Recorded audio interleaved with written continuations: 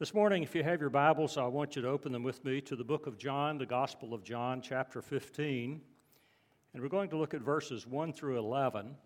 And we may pick up a couple of verses back in chapter 14 along the way. Before we read the scripture, though, I want to remind you that beginning on October the 6th, we're going to be having a special emphasis in our church called 40 Days of Prayer. And we're going to invite all of you to participate in one way or two or three ways. One way, of course, is to be in the services here in the worship times. And Josh and I will be preaching on the theme of prayer for those Sundays. And then another way you can be involved is to be in a Sunday school class. Most of our classes, I believe, have agreed that they're going to use this prayer emphasis as their Sunday school lessons. We have provided some books, or we'll be having those books delivered soon, we hope, for our teachers to use. We have a short video to be shown before each class, and we think we've got every classroom covered with a video projector or a TV with a video player.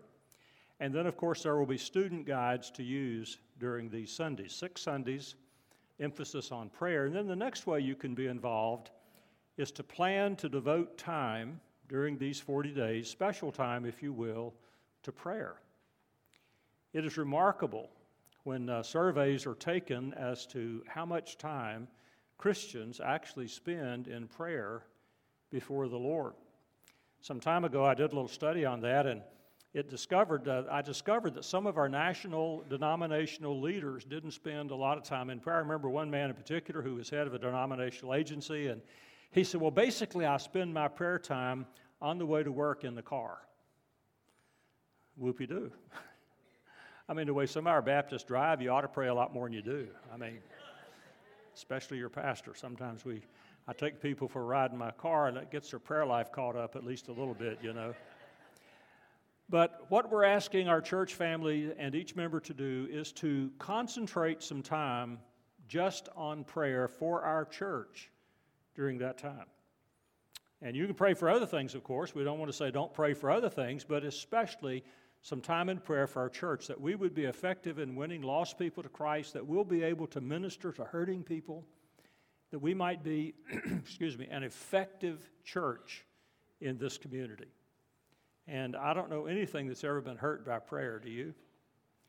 But I believe that God always uses prayer to get His work accomplished in this world. So I hope you'll pay some time to that, and we'll also be having, and we'll have these available, Lord willing, next Sunday, a prayer notebook. If you'd like to have one, you can make your own, or we have some we're going to put together, and you can have them at our cost. I don't know what that'll be, $5 or $6 maybe. But it's a little notebook that has some dividers for each day of the week. It'll also have 40 devotionals on prayer written by our staff. It'll also have some blank pages where you can write your own notes for the sermons, write your own prayer requests, and we'll give some instruction with that. So that's all coming up next Sunday. And then the following Sunday, October the 6th, not only will be our picnic, but we'll be kicking off the emphasis on prayer. Okay? Let's look at the passage of Scripture before us. I'm reading today from the ESV, the English Standard Version. Some of you may have that. It's not the latest translation, but a very good scholarly translation of God's Word. John 15, beginning at verse 1. I am the true vine, and my Father is the vine dresser. Every branch in me that does not bear fruit, He takes away, and every branch that does bear fruit, He prunes, that it may bear more fruit. Already you are clean because of the word I have spoken to you. Abide in me, and I in you. As the branch cannot bear fruit by itself unless it abides in the vine, neither can you unless you abide in me. I am the vine, you are the branches. Whoever abides in me and I in him, he it is that bears much fruit. For apart from me, you can do nothing. If anyone does not abide in me, he is thrown away like a branch and withers. And the branches are gathered, thrown into the fire and burned. If you abide in me and my words abide in you, ask whatever you wish, and it will be done for you. By this my Father is glorified, that you bear much fruit, and so prove to be my disciples. As the Father has loved me, so have I loved you. Abide in my love. If you keep my commandments, you will abide in my love, just as I have kept my Father's commandments and abide in his love. These things I have spoken to you, that my joy may be in you, and that your joy may be full. Amen. This is God's word. Let's pray about it. Our Father, we pray that as we look at these verses of Scripture, as we look at this passage, that your Holy Spirit will indeed speak to each of us and give us that sense of being warmed and encouraged, or perhaps, Lord, being convicted and being warned of the danger to come. Lord, let your Spirit work in each of us. We pray in Jesus' name. Amen. Jesus, in this chapter, is in the middle of preparing his disciples for his death. They don't know exactly yet what's going to happen. They will not know until after the fact, really, what has happened and what it all means. And so you see in chapter 14, many of you know that passage, Jesus talks about, I'm going to go away, and if I go away, I'll prepare a place for you, and if I prepare a place for you, I'll come back and receive you to myself, that wherever I am, there you may be also. That's chapter 14. And so after he gives them a lot of instructions there, including some instruction on the Holy Spirit, he comes to this passage where he uses this grand analogy of the grapevine. Now, some of you may know a lot about grapevines. I don't know a lot about them, but I know a little about them. But in Israel, in the time of Jesus, and even hundreds of years before Jesus and long after Jesus, the grapevine was and is one of the most essential parts of the agricultural industry in that country. In Jesus' day, there were figs, and there were dates, and there were grapes. These were the greatest crops, aside from the grain, of course, that they grew, wheat and oats and rye and barley and whatever else they grew. And so it was very essential for people to understand something about grapevines. In fact, in the temple in Jerusalem, there was a linen curtain that stood between the holy place and the Holy of Holies. And Josephus, in one of his works, one of his historical records, says that across the top of that curtain at the roof, there was a huge, solid gold grapevine.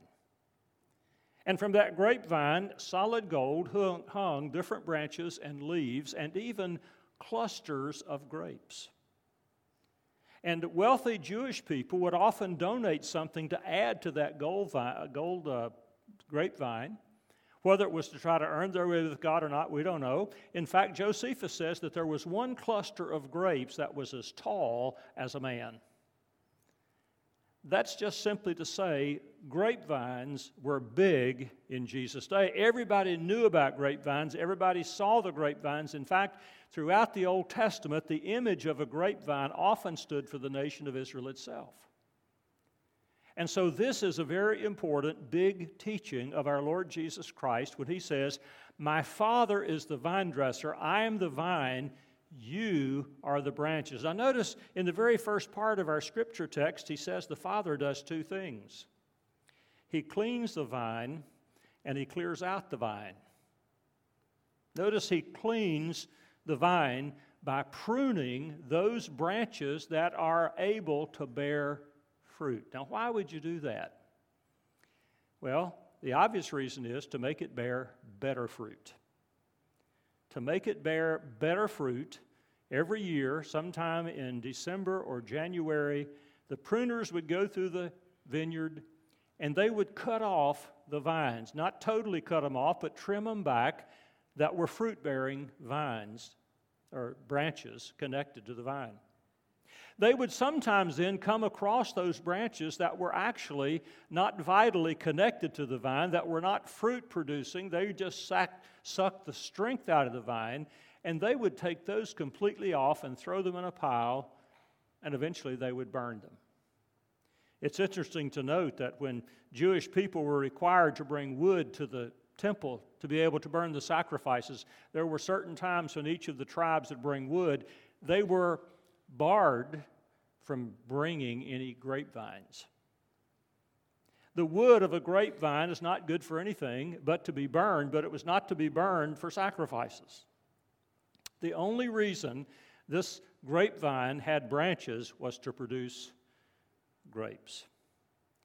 And so he would clean some of the branches, he would clear out some of the other branches. That's the Father's role. God didn't give us that role, did He? God didn't give us that opportunity or that privilege or that charge. He said, no, my Father is the gardener. He's the vine dresser. He's the one who's going to take care of the vine. But I am the vine, and you are the branches. Now, let's go back in our scripture text just a minute to chapter 14. And in chapter 14, there's a couple of really cool verses that I need you to see that helps us understand, I think, this concept of the vine and the branches. Let's just begin in verse 18, John 14:18. Jesus said, I will not leave you as orphans, I will come to you. Now, he's telling them he's going away. I won't leave you as orphans, I'll come to you. Yet a little while, and the world will see me no more, but you will see me, because I live, you also will live. Here it is in verse 20. In that day you will know that I am in my Father, and you are in me, and I in you. I've got that underlined in my Bible. If you underline and make notes, you need to mark that verse. That's verse 20. And then come on down to verse 23. This is another one you can underline. Jesus answered him, if anyone loves me, he will keep my word, and my Father will love him, and we will come to him and make our home with him. Whoever does not love me does not keep my words, and the word that you hear is not mine, but the Father's who sent me. Now, right away, don't think on the commandment to love him and the commandment to do his will or to keep his commandments. We'll get to that, but not right away. Here's the emphasis I want you to see in those two verses.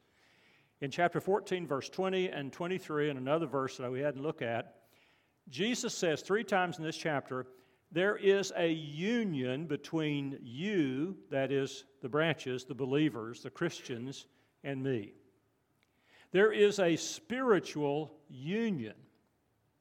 And though he doesn't describe it in this particular passage like this, but here's what happens when you trust Jesus Christ to come into your life and be your Savior and your Lord, the Holy Spirit of God comes and dwells within you. I can't say this often enough. I can't say it loud enough. I can't emphasize it too much. The one single factor that delineates who is and who isn't saved is the presence of the Holy Spirit in their life. If you have been born again, if you have been saved, whether it happened as a child or as an adult or somewhere in between, that is the divine factor that makes you a believer, that settles the issue of your eternal salvation. Not whether you're good enough, not whether you have kept all the commandments of Jesus, but does the Spirit of God live in you? You see, the Holy Spirit of God is the representative of Jesus Christ. So, in fact, Jesus does live in our hearts if we are saved people. Now, it's possible, like on a grapevine, for you to look like a very productive vine. It's possible for you to have a lot of greenery and a lot of leaves, but it's impossible to bear fruit. The kind of fruit that Jesus is talking about, and we'll talk about that in a minute as well. And the fruit that he wants us to bear is the way that we can see and determine to some extent who is and who is not saved. By their fruit you shall know them. And so we have in this passage a whole lot going on, but here's what I want you to think of first of all. We who are believers, those who are born again, have a union with Christ, and it doesn't matter what church you belong to, it doesn't matter how many times or how you got baptized, though there is a better way than some would have. It doesn't matter how old you are, how smart you are, how much you know. It matters that you have been saved. You have said, Lord Jesus, come into my life and take over. And when you sincerely do that, you sincerely mean it, the Holy Spirit of God comes into you and you will become born again. You will be saved. You will be changed from the inside out. God will continue to work in you, and God will continue to prune your life so that you can bear more fruit. Do like this if you got it. You got it? Okay. Let's go on to something else he says in chapter 15. Now, the Father is the one who cuts away the branches that don't bear fruit, and he prunes those that do bear fruit. And in verse 3 it says, already you are clean because the word I've spoken to you. You're already clean. What does that mean? Well, when Jesus was washing the disciples' feet, just a few verses before this, when Jesus was washing the disciples' feet, Peter said, no, Lord, don't wash my feet. I need to wash your feet. Jesus said, Peter, if I don't wash your feet, you don't have anything to do with me. Then he said, well, in that case, give me a bath. Remember that? And what did Jesus say to him? He said, Peter, you've already been bathed. I just need to wash your feet. You've already clean, he said. What does that mean? He had already been saved. He had already trusted in Jesus. And so you don't need to get saved again. In fact, the Bible teaches us in the book of Hebrews, chapter 10, that if you are able to fall away from faith, if you're able to fall out of grace, if you're able to be unsaved, then there is no possible way you could ever be saved again. That's what he means in verse 3. Now, notice in verse 4, he begins using this word, and if I'm not mistaken, in this passage, he uses this word 11 times. It's the word abide. And maybe in your Bible it's a different word. In some translations, the word is remain. Remain. You say, well, why is there such a discrepancy? Abide and remain, they don't sound like, well, there's a simple reason. The Greek word, and I don't want to impress you too much about being a Greek scholar because I'm not, but the Greek word here is the word meno. We spell it in English M-E-N-O with a long O in the end. And that word does not have an exact English equivalent. In fact, if you look it up in a concordance, if you look it up in a Greek-English dictionary, you will see it says intranslatable. That means you can't translate it directly. There's no direct correlation in English to the Greek. So what does that word really mean? Well, you have to explain it because there's no word that explains it. And what it basically means is this. If you abide somewhere, that is the place where you live and make your home. That's what it means to abide. It's the place you live. It's the place you make your home. It's the place you always return to. It's the place where you spend leisure time. It's the place where you have your stuff. It's the place that you are responsible for keeping up. And so we understand that from a living situation. When my wife and I were first married, we didn't talk about this, but we came to this conclusion at some point.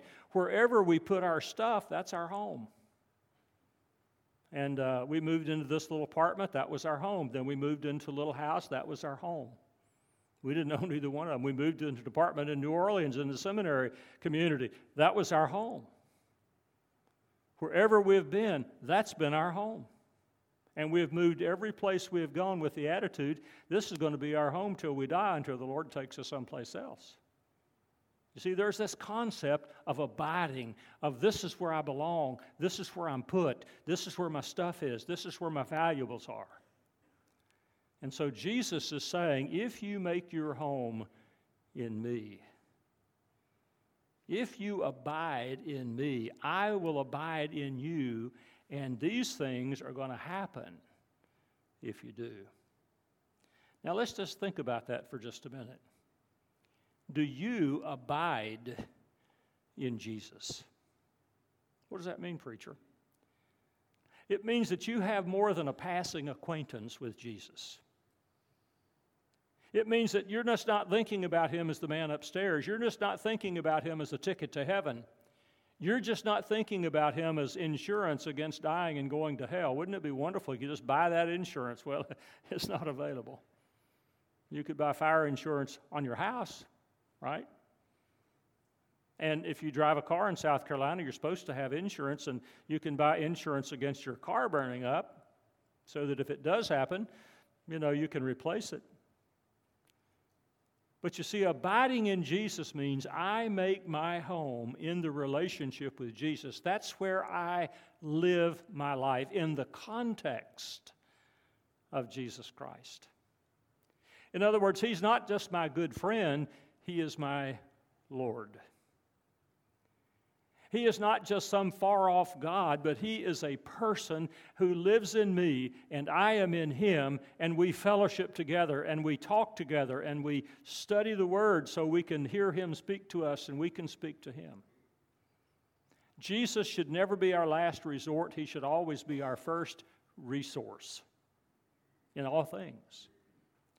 And so we pray to him and ask his wisdom. We seek him out, and sometimes we just tell him how we think and feel about stuff. I try not to ever complain much to my wife, but I do complain to Jesus sometimes. You ever complain to Jesus? Yeah. You see, I believe one of the first rules of prayer, and I'll talk about this, the Lord willing, in a few weeks. One of the first rules of prayer is honesty. You don't have to hide your feelings from Jesus because He lives in you. He already knows how you think and feel. And there's something cathartic about our being able to tell Him how we think and how we feel and express to Him our disgust and dislike at some of the things that we face in life, maybe even some of the things He asks us to do. You know what I'm saying? And so Jesus is saying in these words, and He says it over and over. In fact, you might want to read through this passage sometimes and just circle or underline every time it uses this word abide. Look at it again in verse 4.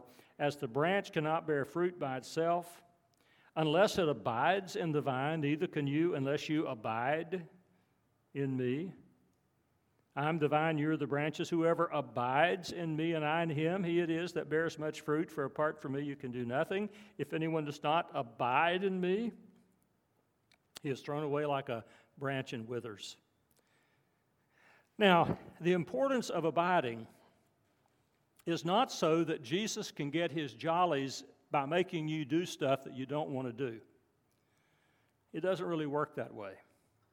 Let me give you an example. You may have heard this story before. It's been around a long time. The example was of a young woman who believed God was calling her to be a missionary to Africa. And this calling felt so strong, and she believed it was so true that God was calling her to be a missionary to Africa, that she was willing to do anything it took to get to Alaska.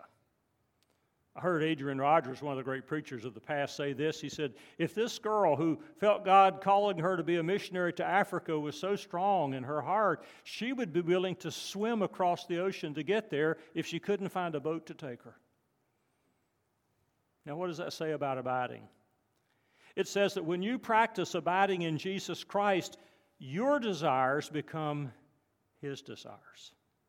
His desires become your desires. And the things you desire, the things you ask for, the things you yearn for in your life, those are the things that God puts in your heart and trains you to desire so that you want to obey His will. You see, I know there are some people who have the attitude that to be a Christian means you have to always be doing stuff you don't like, that's boring, that doesn't matter or mean anything, and rather than being a Christian and have to do all this dull, religious, boring stuff, I just want to live my life and have a lot of fun. I want to do just what I want to do, and then when I die, I want to go to heaven and not have to go to hell. You see, that person has no understanding of what Christianity is all about. When God has some place for you to go, He will put a desire so strong in your heart to go there, and to do that, you won't have to be convinced. God just works that desire in us so strongly. When I was feeling called to be a preacher back in the days of high school, and I didn't know what I was going to do with my life. I wanted to go to college, but I didn't know what to study. And I kept asking God, what do you want me to do? Where do you want me to go to school? And finally it dawned on me one day, during a worship service like this on a Sunday morning in my home church, God said to me, you need to be a preacher. And I didn't say, oh no, boy, I didn't want to do that. And I didn't say that. I said, praise the Lord, I know what God wants me to do. I was happy. I wasn't sad. Now, I didn't know what lay ahead. I didn't know some of the issues and struggles that Libby and I'd have to go through. I might have backed out if I'd known some of those things, but no. And so you see, when you, as a believer, practice abiding in the vine, that is being at home with the Lord and spending time with Him, not as a burden, but as a joy, as a delight. Wow. That's a concept of Christianity that's appealing. I want to do that. I want to live that way. Not only that, He said, listen, if you abide in me and I abide in you, what does He say? He says in verse 7, if you abide in me and my words abide in you, ask whatever you wish and it will be done for you. Unfortunately, a lot of people take this out of context. They just take this verse in isolation from the context that it's given in. And they claim the promise, well, God said anything I ask, anything I desire, He's going to do it for me. And I desired a brand new Cadillac, and He didn't give it to me. Therefore, He must not do what He says He will do. Really? I guess there are people who play the lottery, buy lottery tickets every week, and they pray. They pray, God, give me the winning numbers, give me the winning numbers. And when they don't get the winning numbers, how do they believe God's mistreated them somehow? God didn't. You see, people take this thing in out of context all the time. And the other prayer promises in the Scripture have other contexts that they teach the same thing. What is the context? Abiding in Christ. And when I abide in Christ, when I truly desire to be with Him and to live my life in the context of His life and His will and His plans, I want the things that God wants for me. Well, I can be tempted to seek after other things, but they never satisfy. I can be tempted to commit sin, but it never is really fulfilled. It's always something lacking when you give in to temptation. There's always maybe an instant of pleasure, but then there's a long period of regret. But when I live in Christ, I abide in Christ, I remain in Christ. It's not a chore for me to love Him. It's not a chore for me to do His will. It is a joy. It is a delight.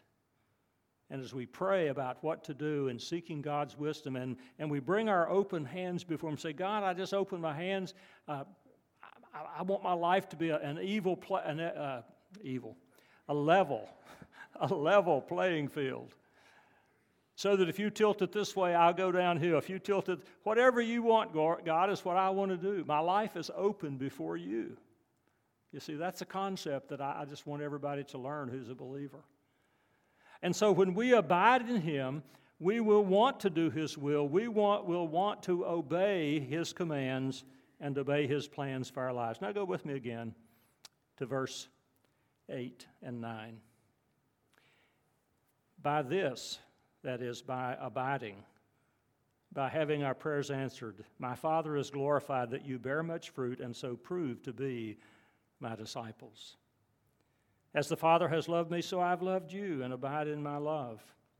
If you keep my commandments, you will abide in my love, just as I have kept my Father's commandments and abide in His love.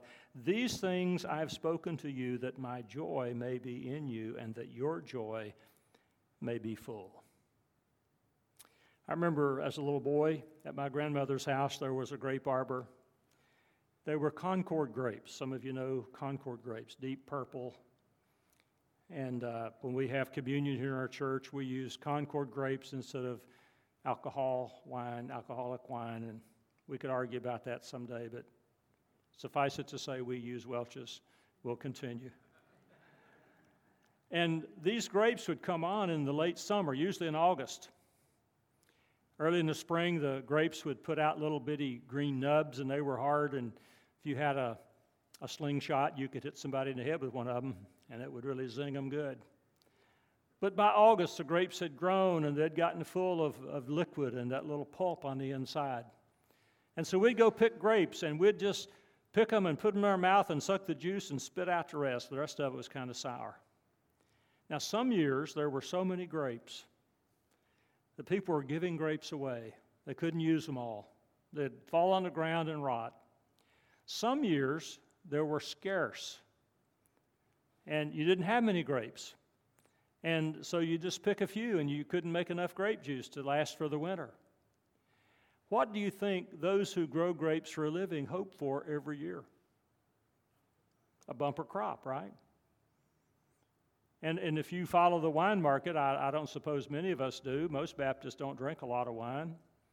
But if you follow the grape market, they say that the wine prices reflect whatever year the wine was produced in, how much the grape crop was, how many grapes were grown that year, how successful the farmers were who grow grapes. What do you think God wants from every one of us who are truly His children? He wants us to produce a crop. He wants us to produce fruit. Now the question becomes this: what is the fruit that we're talking about in this passage? Jesus doesn't define the fruit.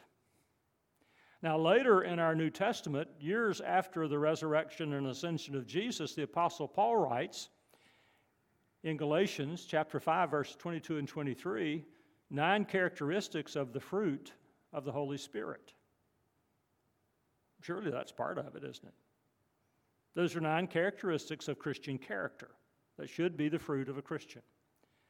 But also the Bible talks about evangelism, soul winning, leading other people to Christ as the fruit. Other times it talks about having harmony in the church and unity in the church. That's the fruit of the Spirit's working. There are many different things that define what this fruit is, but I want you to focus on that last verse for just a minute.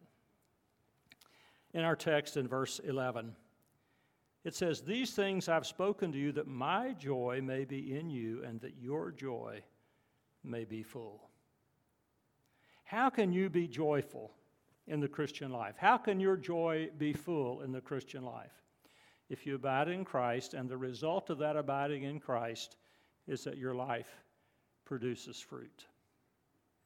Now, I'm taking a leap today in interpretation. I've never seen this before, but yesterday evening, as I was kind of struggling over what I was going to preach this morning, and I was studying this text, it was almost as though God spoke to me and gave me this word. So I'm trusting it's Him. Abiding in Christ, I believe He gave me this word. Here is the fruit of a Christian, okay? The fruit of a Christian is when that person fulfills the purpose for which God made them. Say, what? That's pretty broad. Let me say it again. The fruit that Jesus is talking about, which brings in the joy, is when a person fulfills the lifestyle, fulfills the vocation, fulfills the role, fulfills perhaps even the personality type that He gave you when He made you to be able to live the life God created you to live. Let me give you a personal example. I believe God made me to be a preacher. I know there are folks who disagree with that. I've had lots of requests, but I'm going to still preach anyway. All right? There are folks, I believe, whom God has called to be school teachers. He made them that way. He gave that in their DNA. He put it within their personality. And every kind of definition of lifestyle, every kind of definition of job category or particular profession that you can imagine. When you fulfill God's plan for your life, doing what God led you, called you, made you to be, to do, you're going to find joy. You're going to find peace. And you know, sometimes those things change as our life circumstances change. Some of you are widows or widowers, not by your own choice, unless you poisoned him or her. I don't think that's happened. I hope not. Well, right now, it's God's plan for you to be single. Now, He may send you another life partner. You know, you might get married again. I don't know. And some of you know what it's like to be in a job that you just hate. You might have been in a job for a long time and you couldn't do any better. You couldn't get out of it because you had financial obligations and family obligations. But you just hated your job. And finally, at some point, you got out of it and found something you really enjoy. And it's like daylight and dark. And now you're a joyful person. You found the place where God wants you. Now think about it in terms of the kingdom. Even though you may not work in the church and be on staff at a church, do you know you have a spiritual purpose as well? And that involves sharing your faith with other people who aren't believers. I mean, there are some people who are too bashful to do that right now. I mean, they're so bashful about their faith, they would not even lead the church in silent prayer. Think about that for a minute. But at least invite somebody to church. At least pray for lost people. Part of that joy and part of your role, part of the fulfillment of your role is to display Christian character as Paul lines up in Galatians 5:22 and 23. Love, joy, peace. And you know what the fourth one is?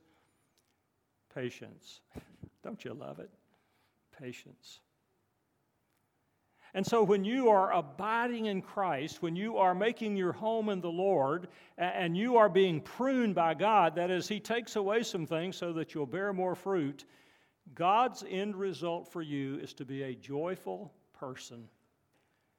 You're not changing the world in terms of politics, but you may be changing eternity for someone, somewhere. And you're just enjoying the life that God has given you to live. Some of you are fulfilled being mothers. Some of you are being fulfilled being fathers. God made you for that. God put you there for that reason. That's His purpose for you. So, let me recap. We are in relationship with God, spiritually united with Him through Christ when we become born again.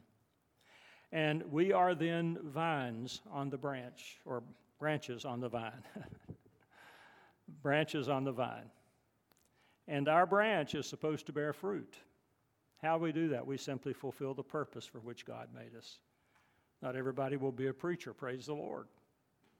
Not everybody's going to be called into the music ministry, praise the Lord. Some of y'all can't sing very good, praise the Lord. If you can't sing, hum. If you can't hum very well, just tap your foot or clap your hands or something else, you see. But when you discover that God made you for a purpose, and abiding in Jesus opens the door to understanding that, and simply obedience to what He tells you to do and loving Him, that's the way to find joy in life. We try everything else, don't we? I mean, we try to buy something new sometimes to make us feel better. Some of us like to eat to make ourselves feel better. We do all kinds of things. We watch television, we go to movies, we read books. Not that those things in and of themselves are bad, but if you're looking for your purpose and your meaning in life and your joy in life by getting things and doing things, you're never going to find it. But when you surrender fully to God and say, God, have your way in my life, whatever that means, you're going to find peace, you're going to find joy, you're going to find love. Let's bow our heads for a moment. The real need that some of you have today is to let Jesus come in and be the Lord of your life. You may have an acquaintance with Him because you went to church. Maybe you grew up in the church. You may know a lot about Jesus because you went to Bible school. In just a minute, I'm going to ask us to sing hymn 412. 412, the Savior is waiting to enter your heart. Why don't you let Him come in? What is it that stands between you and Jesus today? Are you afraid that you might have to give up something you love to follow Jesus? Are you generally afraid that you'll lose control? It takes faith to believe that God will hear your prayer, that He has good intended for you, and that it will be the best life you can live if you surrender to Him. So some of you right now are kind of thinking that over. Will you ask Jesus to come into your heart, and will you give Him complete control? You know, I also believe there are some of us here today who have had those experiences. We know God's will is best, but we've walked away from it. Maybe in some area of our life, we started off doing God's will and what we thought was His will, and we yielded to temptation, and we stopped. And as a result, we don't pray much. We don't read our Bible much. We don't attend church much. We don't give much for God's work. Why don't you come back home to God?